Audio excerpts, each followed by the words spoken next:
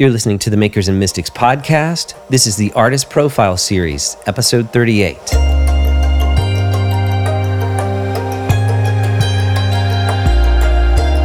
Okay, my friends, for this week's episode, we're going to do something a little bit different than previous artist profiles. Today, I'm going to introduce you to an artist who has fascinated me for much of this year as I've studied his work, his life, and the spiritual motivations that caused him to do some pretty bizarre things. I'm talking about an obscure German sound poet, theatrical performer, and mystic, Hugo Ball. You may not have ever heard of Hugo Ball before, but I'm sure you have heard of the Dadaist art movement of the early 1920s. Well, Hugo and his girlfriend, Emmy Hennings, were by and large the founders or the initial catalysts of this art movement, which started around 1916 in Zurich, Switzerland. I'll give you a little more information on Hugo here shortly, but what we're going to do differently in this episode is that rather than me reading you a scripted essay about Hugo Ball, I'm going to invite you into a conversation segment with visual artist, writer, and art critic Jonathan Anderson. Jonathan has written extensively about Hugo Ball in his incredible book, Modern Art and the Life of a Culture. For today's artist profile, I'm going to pull a segment from our conversation where Jonathan shares his insights about Hugo Ball, Dadaism, and the hidden spiritual meanings behind a movement that is largely considered nihilistic in nature. So to give you a little more context as we begin, my interest in Hugo Ball, as with most of the artists and mystics whom I talk about on this artist profile series, are those whose work either blurs the lines between art and faith, or those of whom it may be completely unexpected to discover that they had a Christian root behind their work or a special interest in spiritual matters. And Hugo Ball fits that description perfectly. Everyone knows that Dada was an atheistic, nihilistic art movement that sought to tear down not only tradition, but meaning itself. And so to discover that at the center of that movement was actually an artist who not only grew up in a Catholic family, but later returned to his Catholic roots and became a student of the mystics, as well as one whose bizarre theatrical performances were surprisingly informed by his faith. This is worth exploring. I'm your host, Stephen Roach, and this is the Makers and Mystics Artist Profile Series. Well, then talk to me about Hugo Ball, because I know that he had some Catholic underpinnings in his life that he wrestled with, right? And maybe for our listeners that, maybe a better way to start is give us a short overview of who he is and why we're talking about him in the context of this conversation. Yeah, good. So Hugo Ball was, by all accounts, the founder, the kind of principal founder of the Dada movement, if we can call it that, or whatever it is, of Dada. Whatever that was. Of Dada activity in Zurich, which is where it really was born and got started. And he starts that he and his partner, Emmy Hennings, and you kind of have to take them both together. I think they're really there's quite a partnership between them through the Dada years and then after as well. So Hugo Ball and Emmy Hennings found the Cabaret Voltaire is where Dada starts in Zurich in February of 1916. So it's in Zurich, so it's in neutral Switzerland at the sort of a pit of World War I. So all around this neutral Switzerland is just absolutely devastating warfare going on. And so that's a really important context, that what they're doing there is revolt against. Yes, it's in response to the atrocities of the war, right? Absolutely, yeah, that's right. So what you're alluding to, or what you're mentioning there, is Ball. If we look at Ball specifically, he was raised in a Catholic home, quite a devout Catholic home by all accounts, in a primarily Protestant area in Germany. So was really deeply influenced by this. He becomes very interested between 1910 and 1916, becomes very interested in anarchism and Friedrich Nietzsche, as one does also. Yeah. Right. Yes. And started writing a PhD dissertation on Nietzsche and did not finish the PhD. He didn't finish his dissertation, but he got quite a ways into it. Eventually, or quickly, abandons that and moves to Berlin, I believe, to work in theater. And he just thought theater is like, I can't write about Nietzsche. I need to do it in theatrical form. So that's a sort of founding of Dada. Dada is in Zurich it's fairly short period of time. It was only a couple of years, is that right? It was several years? Yeah, that's right. Only a couple. I think he was involved for a total of, less than 2 years, I think. Mm-hmm. And in 1920, he and Emmy convert back to Catholicism and become really ascetic mystics. Yeah. And Ball is writing a book called Byzantine Christianity, in which he's talking about, John Climacus and Dionysius the Areopagite and Simeon the Stylite. Wow. And so the question I'm interested in is, so you got a Catholic upbringing, and then you've got a return to Catholicism, a very ascetic Catholicism at the end of his life.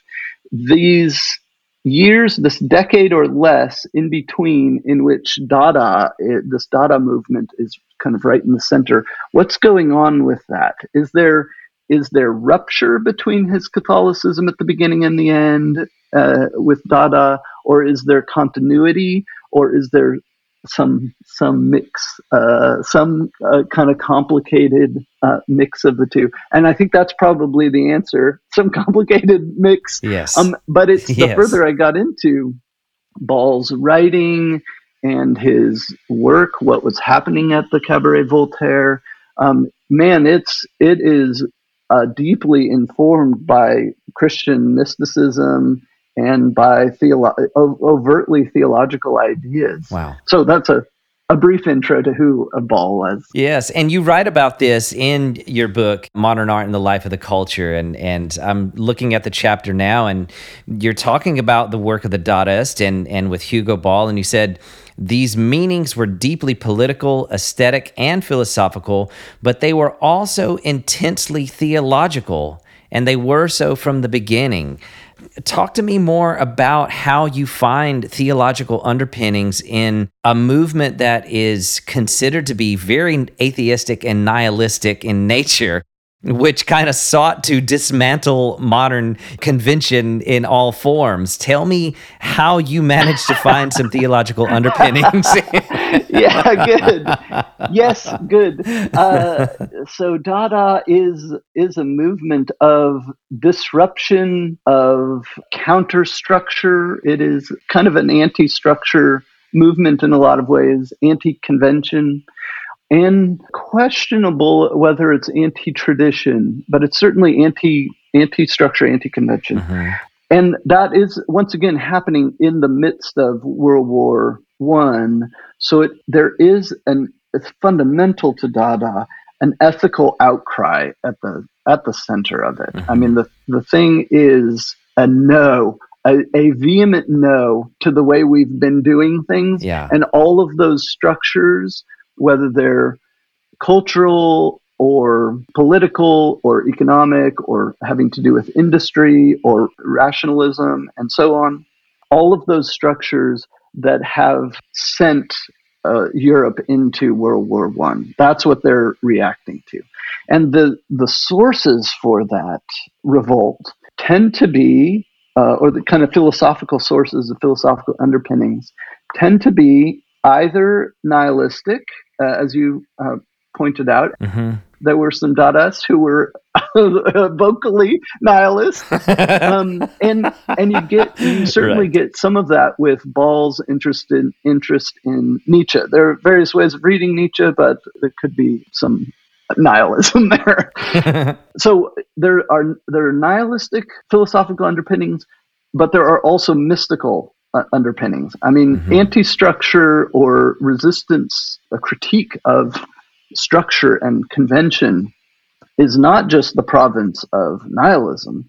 It forever it has been the province of the prophetic, apophatic, theological form of reasoning that calls into question the ways that we've been corporately sinning. Yes. Is the theological word for it in our patterns of living, in our patterns of language, in our patterns of collective practice, and that the whole tradition of the prophetic tradition, the tradition of the holy fool, of Yes. the people, John Climacus and Simeon, the stylite that Ball later writes about. I mean, that is revolt against the world, the systems of Absolutely. the world Yeah. that are theologically grounded and oriented, not nihilistic. And I read Ball as of the latter. He's of the mystical strain of Dada. He's not the only one, but he's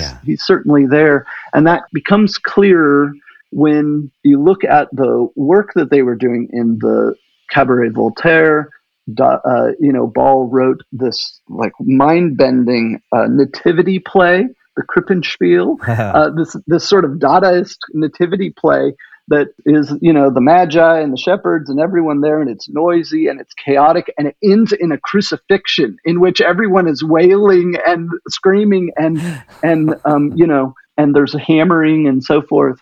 And, in the Cabaret Voltaire, they would do readings from the Desert Fathers and from the mystics. I mean, there's a really strong strain of it. So that's amazing. There's a lot of evidence from the Cabaret Voltaire itself. But then after Ball reconverts to Catholicism and goes up into the hills of Switzerland to live this kind of ascetic life, and he's writing, one of the things he produces is his journals from the Dada period, and he publishes them in a book called Flight Out of Time. Oh, wow. So Flight Out of Time, and it's his journal, his diary, through that time. It's edited, so it's controversial. How much did he edit it after he returned to Catholicism?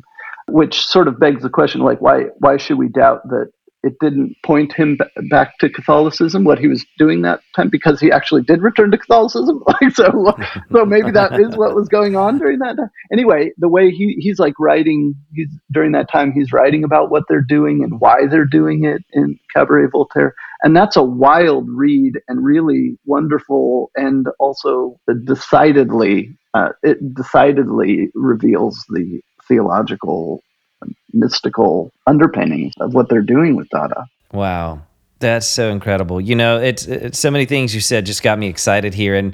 And one is simply that you brought up Simeon the Stylite. And I thought for a minute that I was the only person alive today that knew who this guy was. And I had no idea that Hugo Ball had written about him. But Simeon has been on my list. We do these artist profiles where I kind of just, talk about a certain historical character. And Simeon has been one that I've wanted to do. You should do it.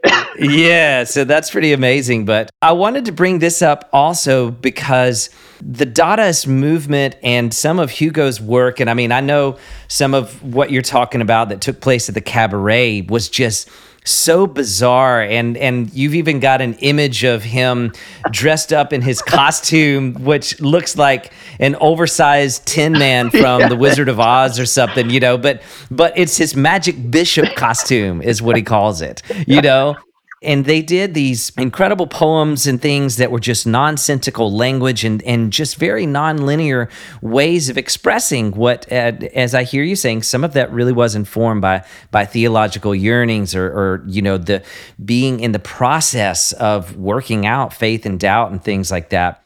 You have this quote here from Erdmut Wenzel in the book, and he argues that in Ball's case, we mustn't allow the apparent foolishness and bombastic rebellion to disguise the intense spiritual longings that informs all of his life and work. And I absolutely love that because, we often think of reverence, piety, devotion as expressions of faith, as our most common expressions of faith.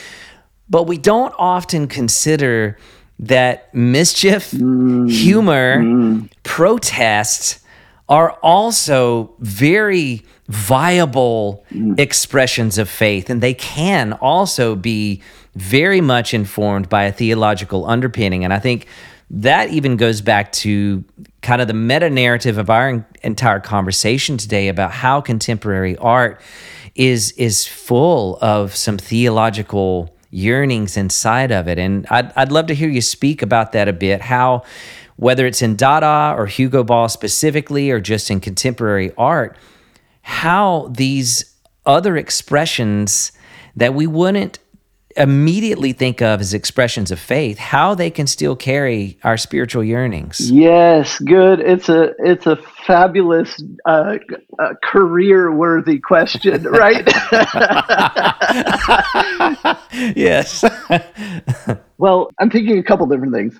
First, to speak to the general, that question as it pertains generally to modern and contemporary art. I mean, I think what we get so often throughout, from 19th through 21st century art, including the major contributors to the narrative and the existing narratives of those histories, what we get over and over again is not unbelief or opposition to belief, but belief under pressure, longings that are consistently informed by religious upbringings, theological questions and concerns. They're consistently formed by those, but they're under pressure for one reason or another. Mm-hmm. And that pressure produces all sorts of things that are disruptive, maybe heterodox. It produces lots of things, but it produces things that I'm very interested in theologically. It's theologically significant what happens when belief comes under pressure. Even when a belief or those theological questions get scrambled, what gets produced is really revealing of so many of people's deepest yearnings, the ideas that they most care about, and the inherited theologies that do need to be put under pressure sometimes. I mean, in World War I and World War II, you do have deformed Christian theologies, and not just Christian, but you have deformed theologies that become extremely violent and become extremely problematic. And to call those into question, or for those to become pressurized or put under pressure, is maybe theologically constructive and important. Mm-hmm. I mean, that's the basis of the prophetic tradition all the way through. Yeah. Is that yes. Theology is full of all sorts of problems that need to be put under pressure, and that we can only put under pressure. Anyway, so I think generally that's quite interesting to me and needs further thinking. Our tendency has been for those involved in theology and wanting religious devoutness, which is great, have tended to be quite nervous about the way that modern and contemporary art sort of goes about that. And then on the other side, art historians have just generally ignored it, or not really seen it, or considered it worth paying attention to. And so there I think is a needed corrective on both sides that can see the theological reasoning or longing or thinking that's going on in modern contemporary art and sort through it in a kind of thick, savvy way, agile way, both art historically and theologically. Okay, so that's a kind of the general thing. But your question about humor and disruption, as being theologically important, I think that's right. I mean, maybe that's linked to that call for agility. Theological agility. There's a British theologian who says that, named David Ford, who says that we tend to think of theology as only operating in the indicative mood, where we say statements, this is the way this is, or the imperative mood, this is what you should do. So indicative is this is, and imperative is you should do this.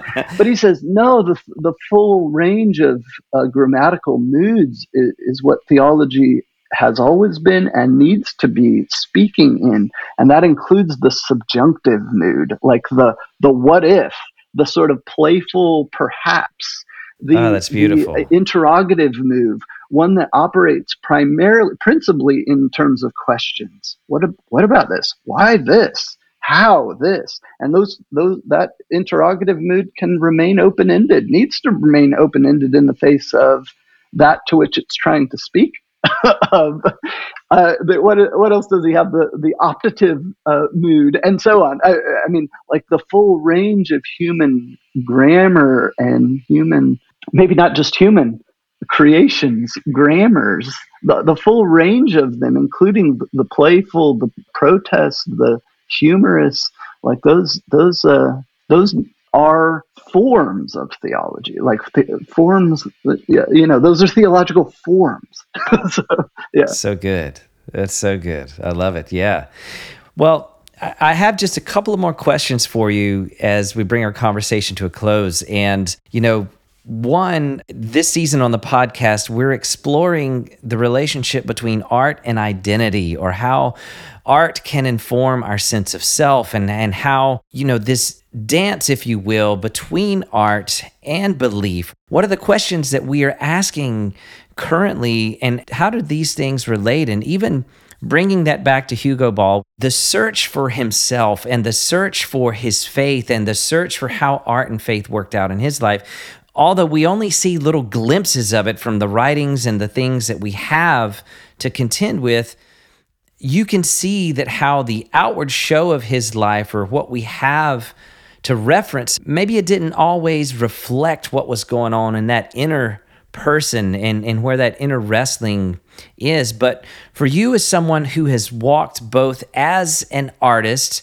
and someone who's also walked in the worlds of theology and wrestling through, faith concerns, how do you think about that relationship between our art and our identity, or, how faith and art work together in the construction of a person's self?